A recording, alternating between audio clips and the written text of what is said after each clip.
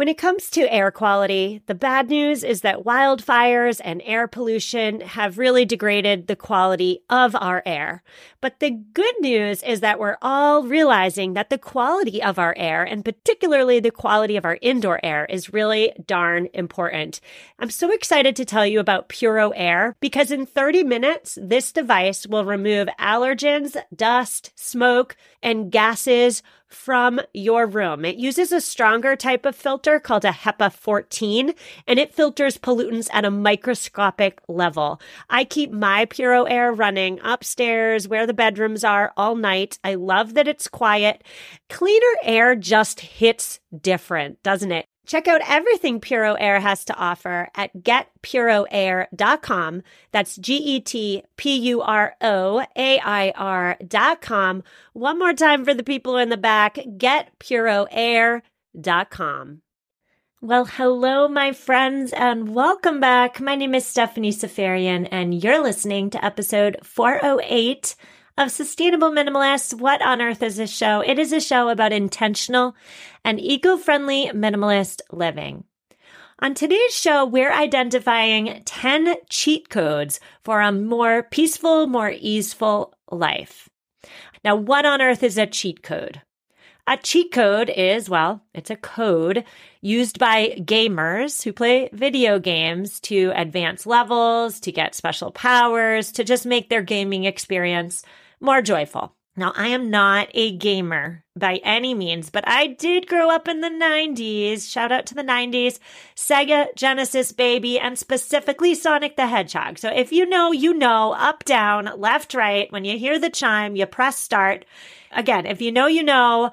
That's a cheat code. If you don't know, that's okay. It's not all that important because cheat codes for life is what we're talking about today, not cheat codes for gamers. And cheat codes for life are handy dandy little tips and tricks to help you navigate the game of life in a more easeful, more joyful, more peaceful way. So that's what we're doing today. I have 10 that we're discussing, and then I have 6 honorable mentions. I should say the cheat codes I'm offering you today are all over the place. Some are more theoretical, some are more practical, let's say. And so to keep things interesting, we're going to do a little pattern today. We're going to do a theoretical cheat code and then a practical one over and over again up until we hit all 10, and then we'll hit our 6 honorable mentions. My hope for you today is that perhaps you don't enact all of these cheat codes into your life immediately, but perhaps you enact 1 or 2 that resonate most with you. So we're going to start today with a theoretical cheat code, and that, of course, is to seek out rejection. Why? Because it numbs you to that horrible feeling that we get when we're rejected. So seek out rejection. That's cheat code number 1. We've all been rejected, right? It is a part of life. You don't get into the college you want to get into. The love of your life breaks up with you. You're picked last in gym class. Being rejected is the worst. Whether it's a big thing, whether it's a little thing, or whether it's any of the things in between, rejections can really sting. According to psychologists, rejection is what happens when we perceive that our relational value, so how much others value their relationship with us, when that relational value drops below some desired threshold. So what does that mean? That means that when we think others don't value us for whatever reason, that is rejection. Now, functional MRI scans compared brain activity in people who had experienced rejection with brain activity in people who had experienced physical pain. They found that many of the same regions of the brain lit up. That means that there's physical pain to be felt when we're rejected. Rejection literally hurts. Now, what about evolutionarily? Why did we develop this pain response to rejection? Well, back in the day, being rejected helped us survive, essentially, because rejection helped inform our behavior. So think about grabbing a boiling pot of water off the stove. If you were to grab the side of that pot and burn your hand, that pain would be a signal to tell you to let go of the pot so you don't continue to burn your hand. Same with rejection. When you feel the sting of rejection, that sends a signal that something's wrong with your social life, with your social well-being. And in prehistoric times, when we lived in groups and relied on our group for survival, being rejected from our social group could mean death, potentially. So rejection helped inform our behaviors. Let's be like everybody else so they don't reject us, because if they don't reject us, we can stay in the social group and hopefully stay alive. Now, fast forward to 2023. These days, for the vast majority of us, 99% of the time, rejection is not threatening our survival. Even so, our brains don't recognize that. Our brains are still wired to react as though rejection means potential death. Our brains do not easily tell the difference between rejections that matter and rejections that don't, right? So a rejection that matter is the love of your life broke up with you. A rejection that doesn't matter is nobody picked you to be on your works softball team at your latest outing, right? There's a big difference in the quality of the rejection there, but our brains don't easily tell the difference between the two unless we learn to consciously override our automatic reactions. And that's where our first cheat code today comes into play. Seek out rejection. Seek out opportunities for rejection. Because when you get rejected all the time, what you're really doing is you're teaching yourself to override your brain's automatic reaction to rejection. Now, studies show over and over again that we feel the same type of hurt whether the rejection is big or small. I read a very interesting study in which a group of people was rejected by a group that they didn't even want to be a part of. They didn't like the group. It was a reviled group. It was the Ku Klux Klan. So in the study, the KKK rejected these people's memberships. And even though they hated the group and didn't want to be a part of it, the rejection, the act of being rejected, still hurt. So we need to override the wiring of our brains with regard to rejection. We need to get better at distinguishing which rejections actually matter and that we should care about versus the inconsequential kind. And the best way to do this is by boldly walking towards situations in which there's a good chance that you're going to be rejected, because only through rejection can you slowly but surely rewire your brain. So that's cheat code number 1. Seek out rejection. Seek it out. Next up, cheat code number 2. It's a practical one, and that is to sit on the floor more. I know, so practical, right? For thousands of years, we human beings, we have rested on the ground, squatting, sitting cross-legged, kneeling, sleeping on the ground. And I should say too, many cultures around the world today still sit on the floor, sleep on the floor, etc. Now, there are so many benefits to sitting on the floor instead of sitting on a chair. In yoga, sitting cross-legged on the floor, that's how many a class starts. If you've ever taken a yoga class, it stretches muscles, improves posture, and brings peace of mind while also potentially helping digestion. Anecdotal and clinical evidence have shown that sitting for a long time in any position, but especially in a chair, affects the structure of your low back, the lumbar region. It is believed that stress to the lumbar region might lead to health problems over time, including arthritis. And so health professionals are increasingly advising patients to sit on the floor more because it helps the natural curvature of your spine. It is also claimed that sitting on the floor will improve strength and flexibility and can help you avoid lower back pain. Now, there's a lot of strength and flexibility that's needed to get yourself up from off the floor, right? As opposed to getting up from a chair in which you're already kind of halfway up, right? And so when we think about getting older, A loss of the range of motion is a major factor as we age. And so sitting on the floor can be a very simple way to help retain that range of motion that's so important while also maintaining our strength and flexibility.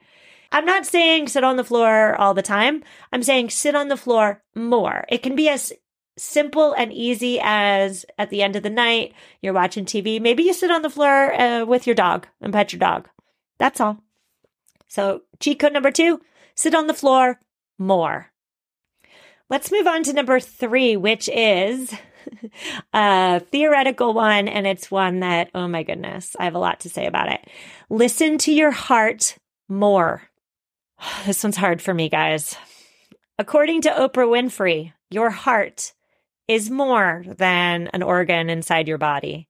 It is the essence of your spiritual and emotional well-being. And that is according to my girl Oprah. When faced with a difficult decision or a conflict, your mind is just it's going to do what it does. It's going to come up with numerous logical reasons why you should act the way your mind wants you to act. But if you listen to and trust your heart, even though it may seem illogical and even though it's likely irrational, Oprah Winfrey says it's usually going to lead you in the right direction in which you'll be happier as a result. Now, Oprah's not the only person to say this. Spiritual teacher Eckhart Tolle, who is my boy, he says the same thing, by the way. If you're faced with a decision and your head says one thing and your heart says another and you just don't know what to do, Eckhart Tolle says go with your heart. And the reason is, again, while the mind is the content of who you are, your heart is your essence. Now, I am absolutely obsessed as of late with this question of heart versus head. I am a head first person, if you haven't noticed. Always, always. My heart wants ridiculous things, and my head will always steer me in the rational choice where the probability of being hurt or being rejected, we just talked about, or being up the creek without a paddle, my head will never let those things happen to me, right? And so I always choose my head. But lately, I'm almost 40 years old, I've realized something. There's no fun in always choosing the rational choice. But even deeper than that, is there's very little growth in always choosing my head and always choosing the rational choice. And what is life if not about growth, about growing? All right, Oprah and Eckhart, they, have made their points clear, but I was curious, well, what does psychology say about the head versus heart question? Is there any definitive answer here? Well, interesting enough, the answer is way more complicated than head or heart, this or that. The quality of our decision making has an awful lot to do, when we look at it through the lens of psychology, with whether we are under a time crunch or not. And so when we're under the gun, when there is a pressure to make a decision and make it quickly, so when we're under a time crunch and we then choose our heart, this tends to be a recipe for regret.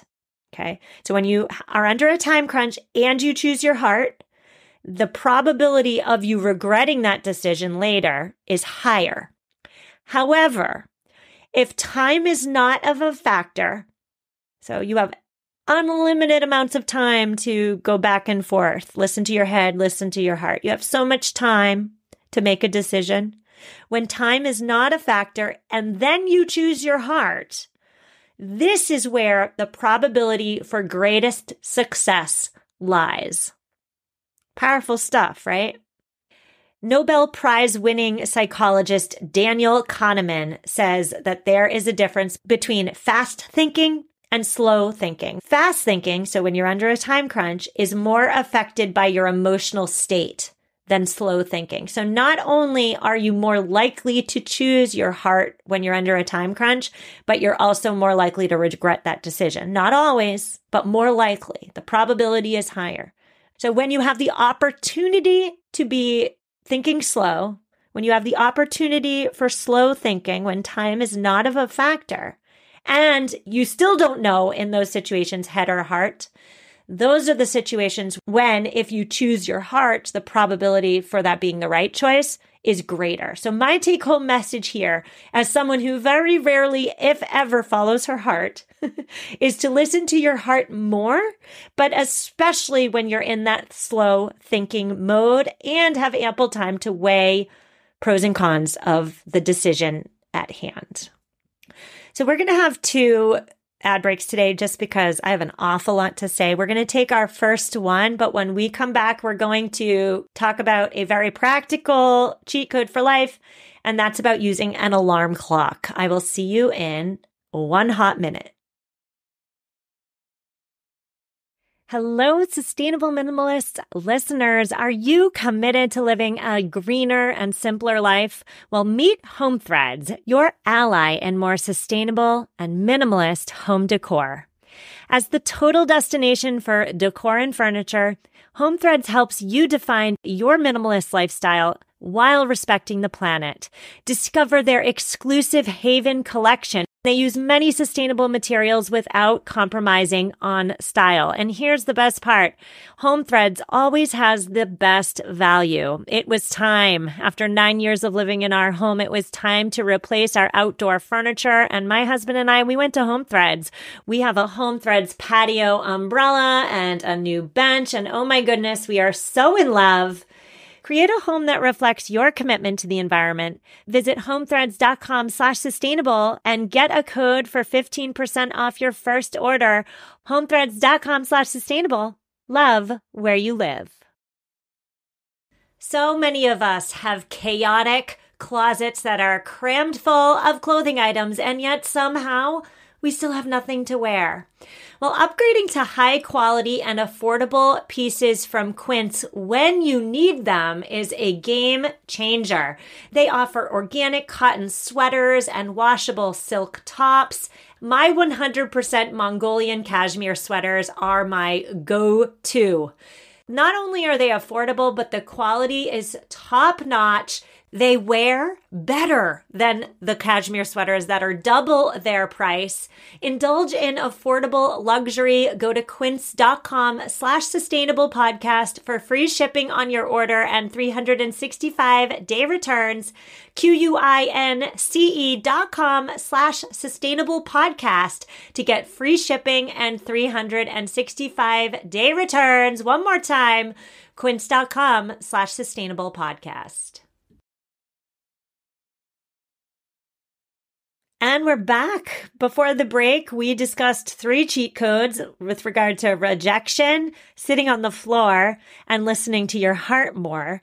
Now we're on to cheat code number 4. It's a practical one, and it is to use an alarm clock, not your phone. So practical, right? So practical. Like many people, I have a not so great habit of scrolling through my phone in bed before I fall asleep. I'm trying to break it. I'm trying so hard, I promise. And if you use your phone as your alarm clock, you're just extending the misery, aren't you? You're picking up your phone first thing when your eyes pop open, and then you're going to check your apps and your social media and your email and maybe even your work email, all within the first 5 minutes of waking up. My cheat code number 4 for you is to use an alarm clock like it's year 2000 again, not your phone. You may very likely notice a genuine improvement in your mood. You may very likely notice decreased anxiety. And if you don't grab your phone first thing in the morning, you can seize the day rather than allowing the day to seize you. Another benefit, if you have a partner, if you have somebody sleeping next to you, you may very likely be paying more attention to them before bed and in the morning, which is a big problem in the 21st century, isn't it? Phubbing, we're ignoring the people in our life that we love in favor of picking up our phone. It's all happened to us and it doesn't feel good. So let's not do it to our partners. Let's leave our phones away from our beds. I'll say here too, before we move on to our next cheat code, that too much of anything is a bad thing. Too much sugar, too much wine, too much exercise, too much sleep, heck, even too much love sometimes You'll be smothered. Too much of anything is a bad thing. And so we know this. We put restrictions on ourselves. We restrict our sugar intake and our wine intake. We exercise, but we don't exercise for 20 hours a day, right? Why are we not restricting our cell phone use? We need to put restrictions back on ourselves so that we get back our precious moments, at least before sleeping and after waking up. Put restrictions on yourself. Use an alarm clock, not your cell phone. Cheat code number 5, we're onto it. It's more theoretical in nature, and it is to learn how to accept praise and compliments. We live in a world with microaggressions, macroaggressions, judgment, blame, shame, and downright evil, don't we? In this world of all of that, praise and compliments are little rays of light, little glimmers of light and love. A compliment is a gift, and so we, the compliment receivers, need to learn how to treat them as such. If someone gave you a beautifully wrapped present, it had a beautiful bow, perfect wrapping paper, all the creases were nice, it looked just gorgeous. If someone gave you that present and you opened it, would you open that present and then try and diminish the physical gift? Would you say, oh, I don't really like this, though. I don't need this. Or, oh, no. No, you wouldn't, because that's rude. You would say, thank you. And so when someone gives you a compliment, the first thing out of your mouth should be thank you. Not, oh, this old thing, right? Us women, our days of being modest and humble, those days are over. Let's instead be bold and proud and say thank you. Whether we believe the compliment is genuine or not, who cares? The correct response is thank you. You can then follow up your thank you with a comment if you'd like, if you feel it's necessary, like, oh, thank you for complimenting my dress. It has pockets, or thank you, I got it at the thrift store, or thank you. But the key here is that thank you needs to be the first thing out of your mouth. Not only is saying thank you the right thing to do, it makes the giver of the compliment feel more comfortable, right? And that is important. Like, let's think about a time when you gave a compliment and the person just brushed it under the rug. How did you feel as the compliment giver? That was awkward, right? Like you said, oh, I love your new hairdo. And somebody said, oh, I don't know. I don't like the bangs. Like, how did that make you feel as a compliment giver? Was it going to make you more likely to give, more or less likely to give a compliment to that same person in the future, right? And so saying thank you makes the giver who just did something nice feel better and more comfortable. It also makes you seem more confident and more self-assured. And so even if you don't believe the compliment, even if you don't think the compliment was genuine, you still need to start off your response with a thank you. All right, that's number 5. Let's move on to number 6. Another practical one. When in doubt, write it down. Oh man, we forget a lot of things, right? Our brains are forgetful. By nature, we forget where we put our keys. We forget that great idea that came to us when we were in the shower. I often get thoughts that pop into my head, and it's either a great idea for a podcast episode or it's a great little tidbit I want to stick in an episode. And then I say to myself, oh yeah, that idea is so great. I'm definitely going to remember it. There's no way I'm going to forget it. Well, guess what? Very rarely do I remember those good thoughts or ideas. Very rarely do they turn into podcast content. And that's because we all forget stuff, don't we? Let's go ahead right now and reframe forgetfulness from being this annoying thing that happens to us all, but especially more as we age. Let's reframe it from that to what neuroscientists suggest is the real truth about what forgetfulness really is, which is that forgetfulness is a brain safety mechanism that protects us from information overload. So it's not a failure of memory. Forgetfulness is actually a deliberate weakening of the synapses that encode recollections. So this weakening of the synapses, It does make old memories harder to access. Absolutely. Therein lies the forgetfulness. However, the weakening of the synapses also gives us a gift. It gives us the most recent and relevant information with which to make decisions. This is super favorable to us as human beings with brains, right? And so our brain is always synaptic pruning, if you will, cutting back the hedges, right?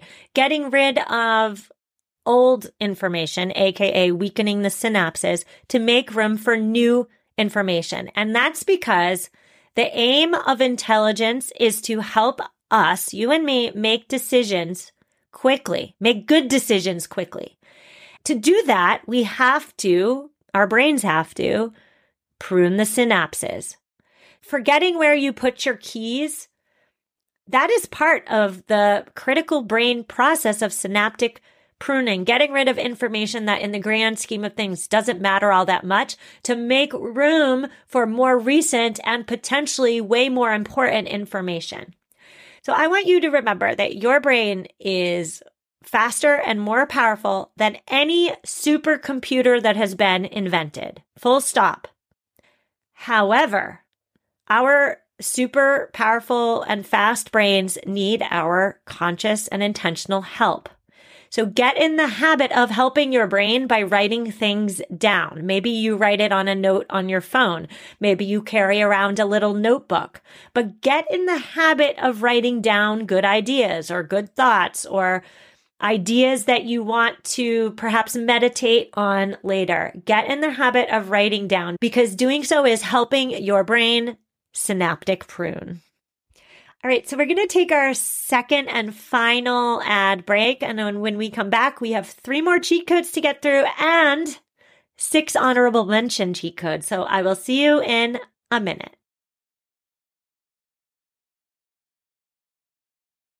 And we're back. Before this second break, we talked about using an alarm clock. We talked about accepting praise and compliments the right way. And we also talked about how our brain synaptic prunes and why we all need to help our brains by writing stuff down. We're moving on to cheat code number 7, which I'm going to be honest with you is a cheat code I live by. I'm going to be honest and vulnerable and say cheat code number 7 is my secret trick for getting through this crazy and difficult life. And that is to fake it till you make it. Now, I know there's some controversy over this one, but I do believe, I attest that if you use the fake it till you make it advice the correct way, it can and will change your life. So what is the correct way to fake it till you make it? Well, in certain situations, if you act as if, what you're really doing is you're understanding that it's easier to act yourself into feeling better than it is to think yourself into feeling better. So we're going to talk about that in a minute. But the absolute wrong way to fake it till you make it is when we pretend to know something that we definitely don't know. So fake it till you make it used wrong is when you tell everyone you know how to fly a plane and try to fly it, even though you have no aviation knowledge. That is fake it till you make it used incorrectly. Fake it till you make it used correctly, I find often works best with regard to confidence. Faking confidence usually leads to actually being more confident. And so in terms of cheat code number 7, I want you to always act like you belong in any situation. Because when you pretend to be confident, you will become confident. If you're nervous in situations, especially if you are nervous in social situations, I want you to try something. I want you to strut in with your shoulders back and your head held high and see how that feels.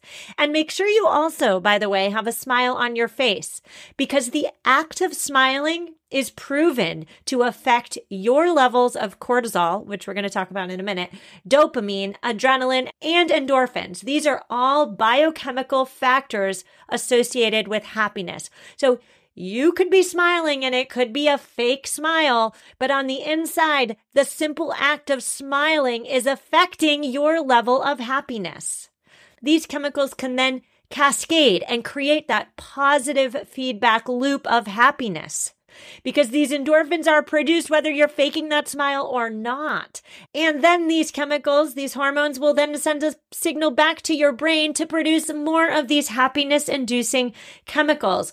So when we're faking it till we make it in the right way and not in a potentially dangerous, potentially sociopathic, potentially narcissistic way, fake it till you make it. Shoulders back, head held high, smile, faking that confidence even if we don't have it. You will get the confidence and the happiness that has up until then eluded you. So fake like you got it and you'll get it.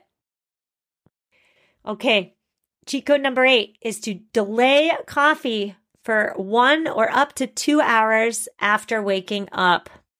Now, if you're like me, you rely on that coffee for your daily boost of energy. Most of us, the first thing we do when we get out of bed, we go to the kitchen, we brew the coffee. But did you know? I did not know. I'm telling you. There is a better time to brew your morning cup of coffee to get the biggest jolt and the biggest health benefits. It should not be the first thing you drink when you wake up. It should be an hour or 2 after you wake up. And this is because in the hour after you wake up, your body's production of cortisol is at one of its 3 daily peaks. Now, what is cortisol? Cortisol is the stress hormone, and it is secreted in higher amounts when you're feeling strain or tension or stress.